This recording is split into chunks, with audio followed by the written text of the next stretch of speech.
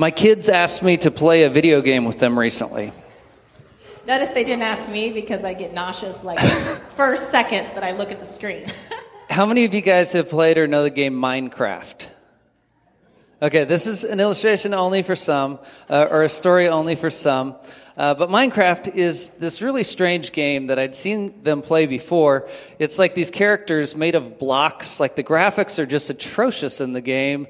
And you live in this blocky world and you dig up ground and you can plant gardens or raise cattle. And it's a survival game where you have to build a hut because there's monsters that come out at night or whatever. It's this goofy little game. And I started playing it, and you win awards in this game, right, for doing certain things. I recently got the award, the oldest person in the world playing Minecraft right now, right?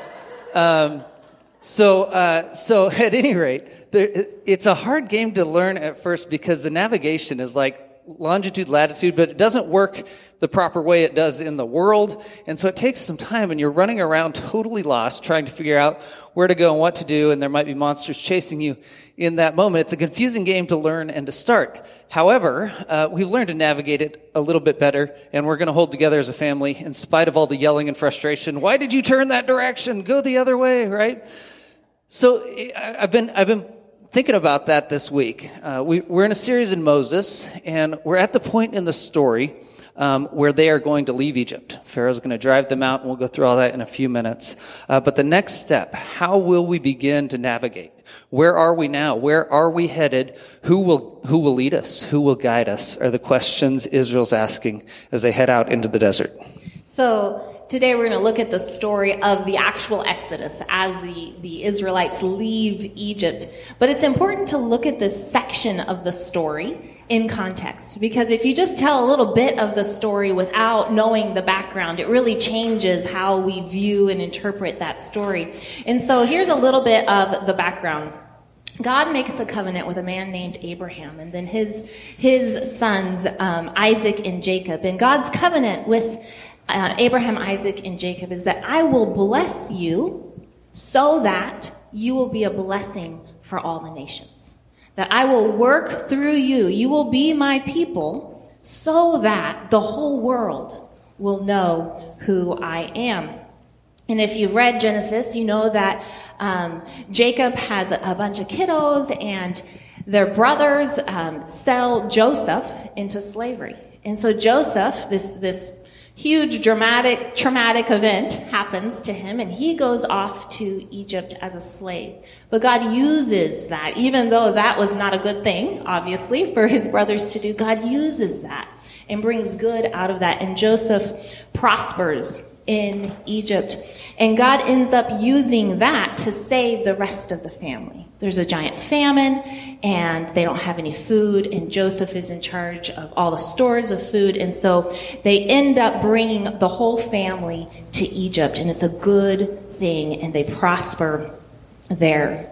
Eventually, the leadership changes, and the Pharaoh is fearful and mistrusting of the Israelites. And so he oppresses them, and they become slaves. And they're slaves in Egypt for over 400 years, a really long time. And yet God does not forget about his covenant with the Israelites.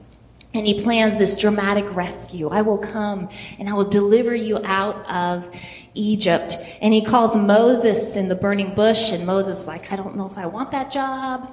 But eventually Moses agrees, and he goes and he's the leader. After months of Moses and Aaron approaching Pharaoh and God performing all these miraculous plagues to convince Pharaoh to let the people go, Pharaoh finally agrees. I will let the people go. And God demonstrates his power over all the gods of Egypt. So in Exodus chapter 12, late in the night, Pharaoh calls Moses and he says, go, get out of this land. Everything you've requested you can have. Take all your livestock and all your people and go. The people of Egypt are saying to themselves, to each other, let them go, hurry out of this country, because otherwise we will all die. They are terrified. After this 10th plague, they are done with the Israelite people, and so they send them away. And the Israelites, the text says, they plunder the Egyptians as they leave Egypt, which I don't know if you're like me, you hear the word plunder and you think like pirates, right? But it was nothing like that. God turned the hearts of the Egyptians, and the Israelites said to them, "Give us all your gold and silver." And they must ask nicely. They had to have said please, because the Egyptians give them all their gold and silver. And so Israel, slaves, a slave nation, leaves Egypt incredibly numerous and incredibly wealthy. Isn't that like God? The contrast there it still amazes me. But as God leads them out of Egypt, he doesn't lead them through on the most direct route, because the most direct route out of Egypt would take them through the Philistine territory. And God says that if they have to go to battle in a hostile territory, he thought that they might turn back and go back to Egypt. And so instead, God leads them on this roundabout desert road towards the Red Sea. And that's where we start off today. Exodus 13, verse 20, after leaving Sukkoth, they camped at Etham at the edge of the desert. By day, the Lord went ahead of them in a pillar of cloud to guide them on their way, and by night in a pillar of fire to give them light, so that they could travel by day or night. Neither the pillar of cloud by day nor the pillar of fire by night left its place in front of the people. Can you imagine that scene? I have a hard time imagining it, but I want to know what that was like. Here you have this enormous mass of people, all the Israelites, and for generations, all they've ever known is the brutality of slavery. And finally, they're allowed to leave. Finally, they are free. And so imagine all the emotions that they must be feeling. The relief, the joy, the uncertainty, the confusion, like the wondering, what's this going to be like?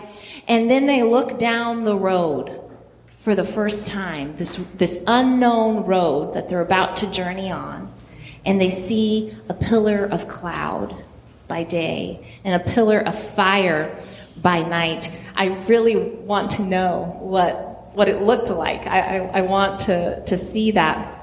What I love about this pillar is that it's a clear sign of God's leadership. God's saying to the Israelites, hey, I have done this. I have delivered you out of Egypt, and I am with you, and I will lead you. All you need to do is follow me. And here's a clear sign, a visible sign of my leadership. And so as we get into Exodus chapter 14, God speaks to Moses, and he says, I know I had you travel in this direction to begin, but now I want you to circle back, and I want you to corner yourself against the Red Sea, okay? And I can only imagine Moses in this moment. Let's move as far and as fast as we can directly away from Egypt. But God says, I have a different plan. He says, Pharaoh will think that you're wandering lost in the desert and that you're hemmed in, and I will harden his heart. We spoke about that last couple of weeks, and he will pursue you, and I will gain glory for myself through his army. The story continues in chapter 14, verse 5. When the king of Egypt was told that the people had fled, Pharaoh and his officials changed their minds about them and said, what have we done? We have let the Israelites go and have lost their services. So he had his chariot made ready and took his army with him. He took 600 of the best chariots with all the other chariots in Egypt with officers over them. Oh, Pharaoh, after 10 plagues and finally letting the people go, we would think he would have learned his lesson at this point. And yet, he is repeating a pattern that we saw throughout the previous chapters, throughout the plagues. When things got difficult, when a severe plague was on them, they turned to God. He even admits his sin against God at times. And then as soon as a plague is lifted, he has a change of heart. And he decides, nope, I can't let them go. And so in this moment, Pharaoh plays that pattern out again in his life. He realizes, oh my goodness, what have we done? The nation must have been built on the slave labor of a couple million Israelite people that have now left. And so he rallies a massive army. I was looking at some historical stuff this week, and a chariot's platoon would often be 5 chariots. He musters 600 of them to chase down the Israelite people and to bring them back to Egypt. In verse 10, as Pharaoh approached the Israelites, as he approached, the Israelites looked up, and there were Egyptians marching after them. They were terrified and cried out to the Lord. They said to Moses, "Was it because there was no graves in Egypt that you brought us to the desert to die? What have you done to us by bringing us out of Egypt? Didn't we say to you in Egypt, 'Leave us alone, let us serve the Egyptians'? It would have been better for us to serve the Egyptians than to die in the desert." So they look up, and here's this massive army coming to them. And as you can imagine, they're terrified. I mean, these people had just left Egypt. They still bear the scars of slavery. They've experienced oppression at the hands of the Egyptians. They know what angry Egyptian soldiers are like. They know that. They've experienced that. And so the first thing they do is they cry out to God. And I love that this first reaction. They cry out to God. So on one hand, they've seen what God can do, right? They've seen how miraculously he's worked to bring them out of Egypt. They've seen what he's capable of in terms of the plagues and those signs and wonders. So they've seen the miraculous ways that God can save them. On the other hand, they've experienced slavery their whole life. They've experienced the evil, the pain, the suffering of slavery. And it's interesting that they, for me, as to think about this moment, they have to hold these two realities simultaneously. They've seen the suffering and evil, and also they've seen the goodness of God. And obviously today we have different circumstances, but I've been in that place, and I wonder if you can think of a time when things are challenging, because it's like you see what's wrong, you see the evil, you feel the pain, but also there's the goodness of God and God working out good. And those times in life are really complex as we hold those two realities. And so it's so hard for the Israelites to trust and to stay calm in this moment. So what do? They turn on Moses. And they say, "Moses, you've destroyed us. Like, we are sure we're about to die in the desert. And as horrible as slavery was, it's better than what we're facing now." And so Moses answered the people, "Do not be afraid. Stand firm, and you will see the deliverance the Lord will bring you today. The Egyptians you see today you will never see again. The Lord will fight for you. You need only to be still." You need only to be still. The Israelites pinned in against the sea with a massive army bearing down upon them. And God says, through Moses says, "Don't be afraid. Stand firm. Stay right where you are and watch and see what God will accomplish in this moment." There's a little bit of poetic liberty taken in the interpretation here, but it's a beautiful phrase. You need only to be still. A fascinating conclusion or challenge to a people in life or death situations. He says, just wait, just trust, just be still. It's a powerful moment to be told to be still, to stay there with that army coming at you. And it's interesting to look on this story and see how there are times when God calls the Israelites to take action, and there are times when God calls the Israelites to be still or to stay put and watch. So right before last week, we talked about the Passover. And before the 10th plague, God had told the Israelites, "Hey, I want you to pack up, get ready, take care of the food. Here's how I want you to prepare it. Here's what I want you to do. In fact, as you're eating, I want you to have your bag packed and stand up and have your coat on and be ready to walk out the door." Like he's telling them it's time for action. even before I've accomplished what I'm about to do. And then here, he says, stay put. Be still.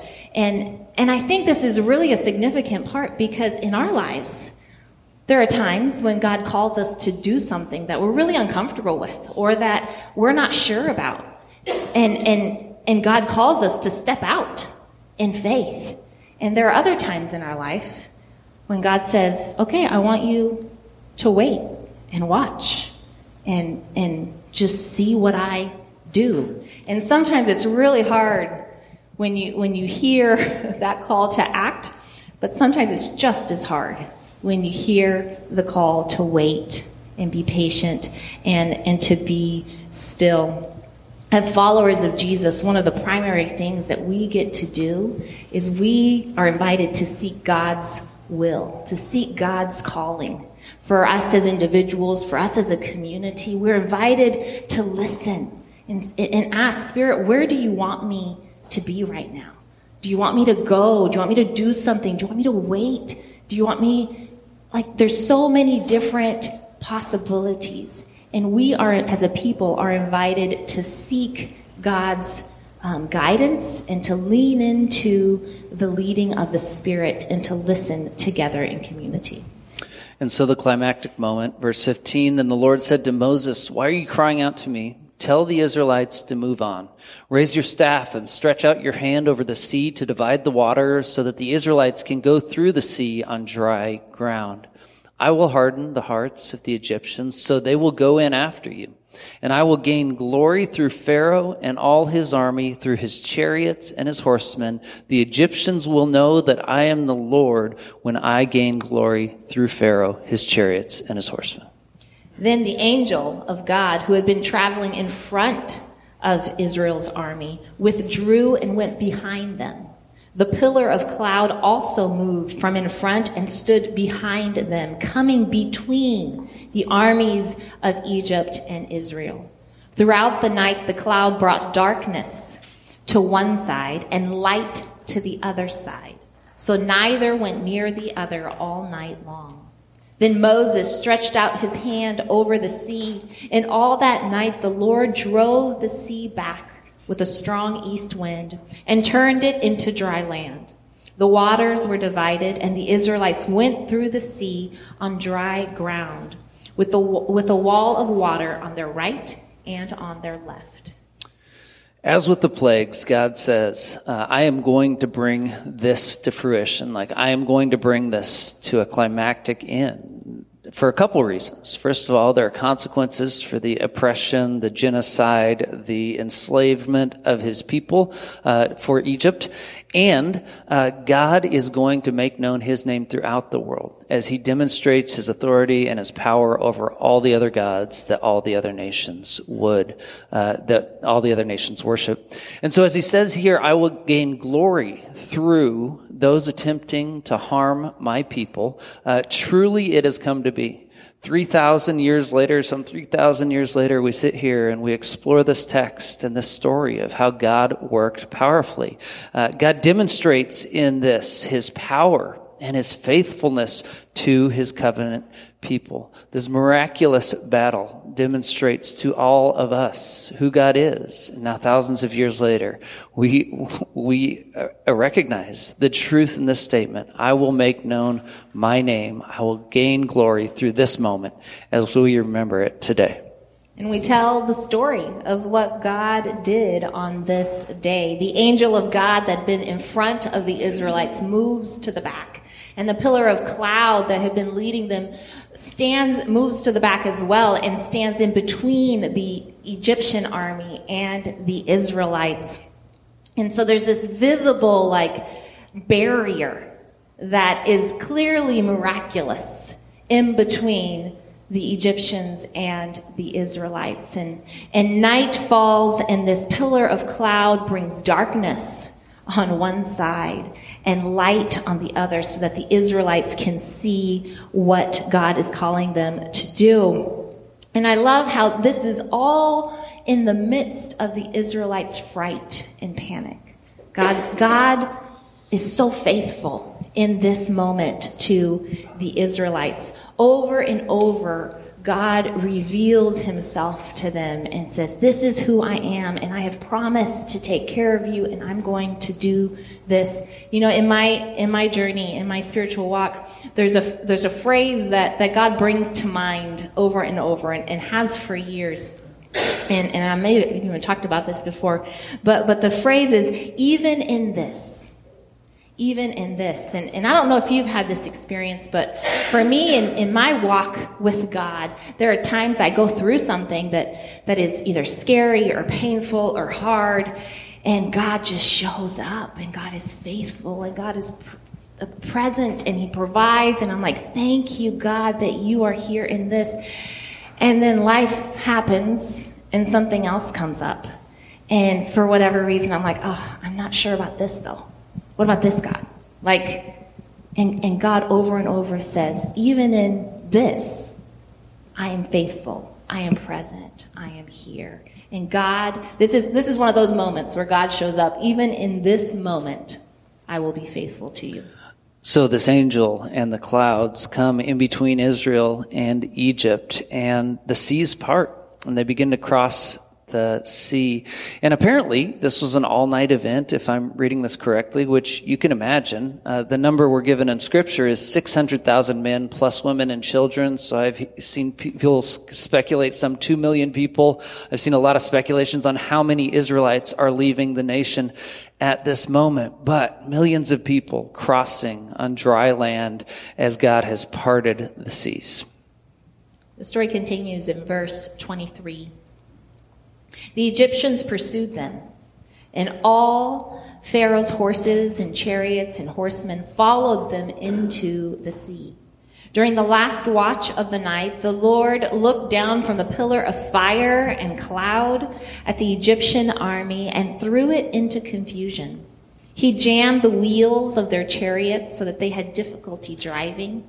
And the Egyptians said, let's get away from the Israelites. The Lord is fighting for them against Egypt. Then the Lord said to Moses, stretch out your hand over the sea so that the waters may flow back over the Egyptians and their chariots and horsemen. Moses stretched out his hand over the sea, and at daybreak the sea went back into its place. The Egyptians were fleeing towards it, and the Lord swept them into the sea. The water flowed back and covered the chariots and horsemen and the entire army of Pharaoh that had followed the Israelites into the sea. Not one of them survived. But the Israelites went through the sea on dry ground with a wall of water on their right and on their left. That day the Lord saved Israel from the hands of the Egyptians. And Israel saw the Egyptians lying dead on the shore.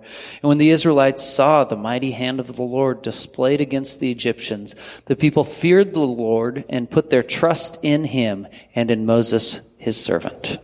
The Egyptians realized too late that the Lord was fighting for Israel. If you think about human reasoning, it would appear that the Egyptians had Israel beat.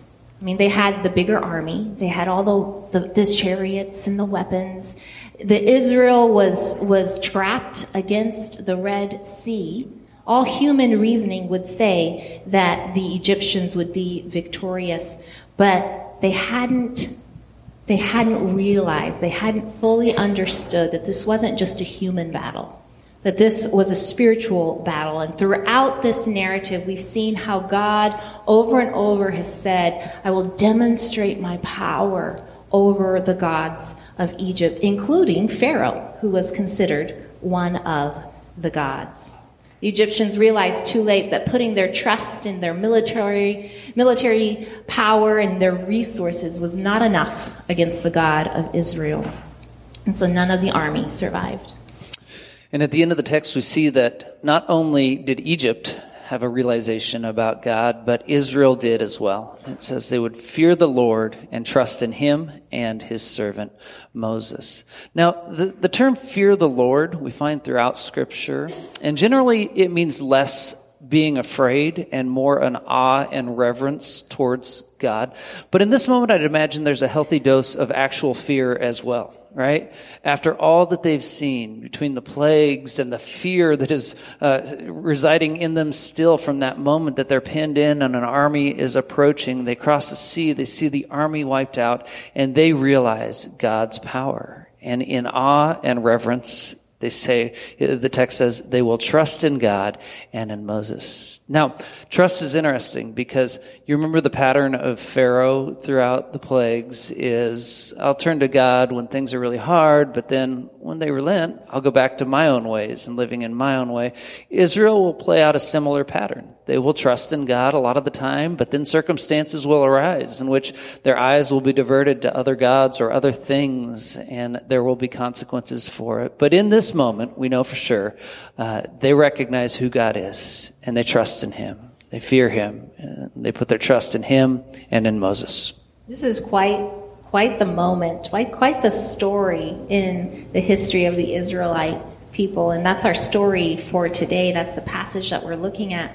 You know, we're in this series, and we called it Moses. Like, the series name is about Moses. We want to look at the character of Moses and his faith in God. But in reality, we have to understand that as we read Scripture, the main character is God. And we see that here. God is the main character, and God wants to save His people. And that is true in this story, and that is true today. God is the power behind this incredible exodus, this salvation. Now, God is the main character. God is the driving force. God is the one doing all the miracles. And also, God is choosing to work through Moses. And this is just such a fascinating concept for me because it tells us a lot about God. God asked Moses to raise his hand, his staff over the waters, to part the waters. Now, Moses raising his hand or staff isn't going to do anything, but God is working through Moses. And so the water parts. It demonstrates something really important to us about God's character, that God desires and chooses to work through humans. That God wants to work through people as broken and imperfect as we are. God wants to work through, in this story, Moses, and through us today. Yeah, absolutely. We, the church in Scripture, are called a chosen people, a royal priesthood, right? Throughout Scripture, we read of us being adopted into the story of God and all that He's doing in this world. In the text today, we see God accomplishing the impossible. And I believe the same is true today. God desires to, in partnership with us, the church, and I don't mean just us here, churches throughout the Tri-Cities and our nation and the world. God is desiring through His church to partner with us in accomplishing the impossible. God desires to bring healing and wholeness in this world, and He invites us into the story of bringing healing and wholeness in the lives of the people that we will encounter. God desires for there to be peace and love where currently there is hate, and we are invited into this impossible task that God is accomplishing of bringing about peace, love, and healing. God is inviting people to Himself that they would walk with Him, know Him, and we again are invited to be witnesses in this world, inviting people to know the goodness and the love of the God that created them. And so the question is, will we, like the Israelites, choose fear or trust in God? Just last night, it was ironic. I was awake during the night, just anxiety creeping in and my mind going all these places that it wasn't going to be productive or helpful to go, but I'm stuck in that loop. You've probably experienced that. You see, I don't face an army in this moment. There's nothing threatening my life. However, there are plenty of aspects of my life in which I get to choose. And last night I'm asking myself, will I choose to trust in God in this moment? Will I trust in God? And the reality is, as we find through Scripture, and many of us have experienced in our day-to-day lives, there is a spiritual battle being waged around us. And so again, we, followers of Jesus, are invited to consider, will we trust in God? The forces against us seem immense and impossible, but God has demonstrated time and time again His faithfulness and His power. The question is, will we trust in God? And for some of us here today, this might be the first time that question has been posed to you. Will you trust in God? And if you would like to put your faith in him, say, God, I trust in you, Jesus. I trust in your way, and I desire to follow you. You are invited to let us know, and we'd love to celebrate with you and walk with you as you take those next steps in your faith journey. And for many of us here today, we've been following Jesus for a long time in our lives and trying to walk in the way of Jesus. But the question is relevant to us as well. Will we place our trust in God who is faithful, in God who is loving, in a God who lives up to his covenant with his people? Will we place our trust in him? Let's pray. Dear God, we thank you. We thank you for who you are. A God of love, a God of faithfulness, a God of invitation, a God who invites us to partner with you, to heal and restore our community, our families.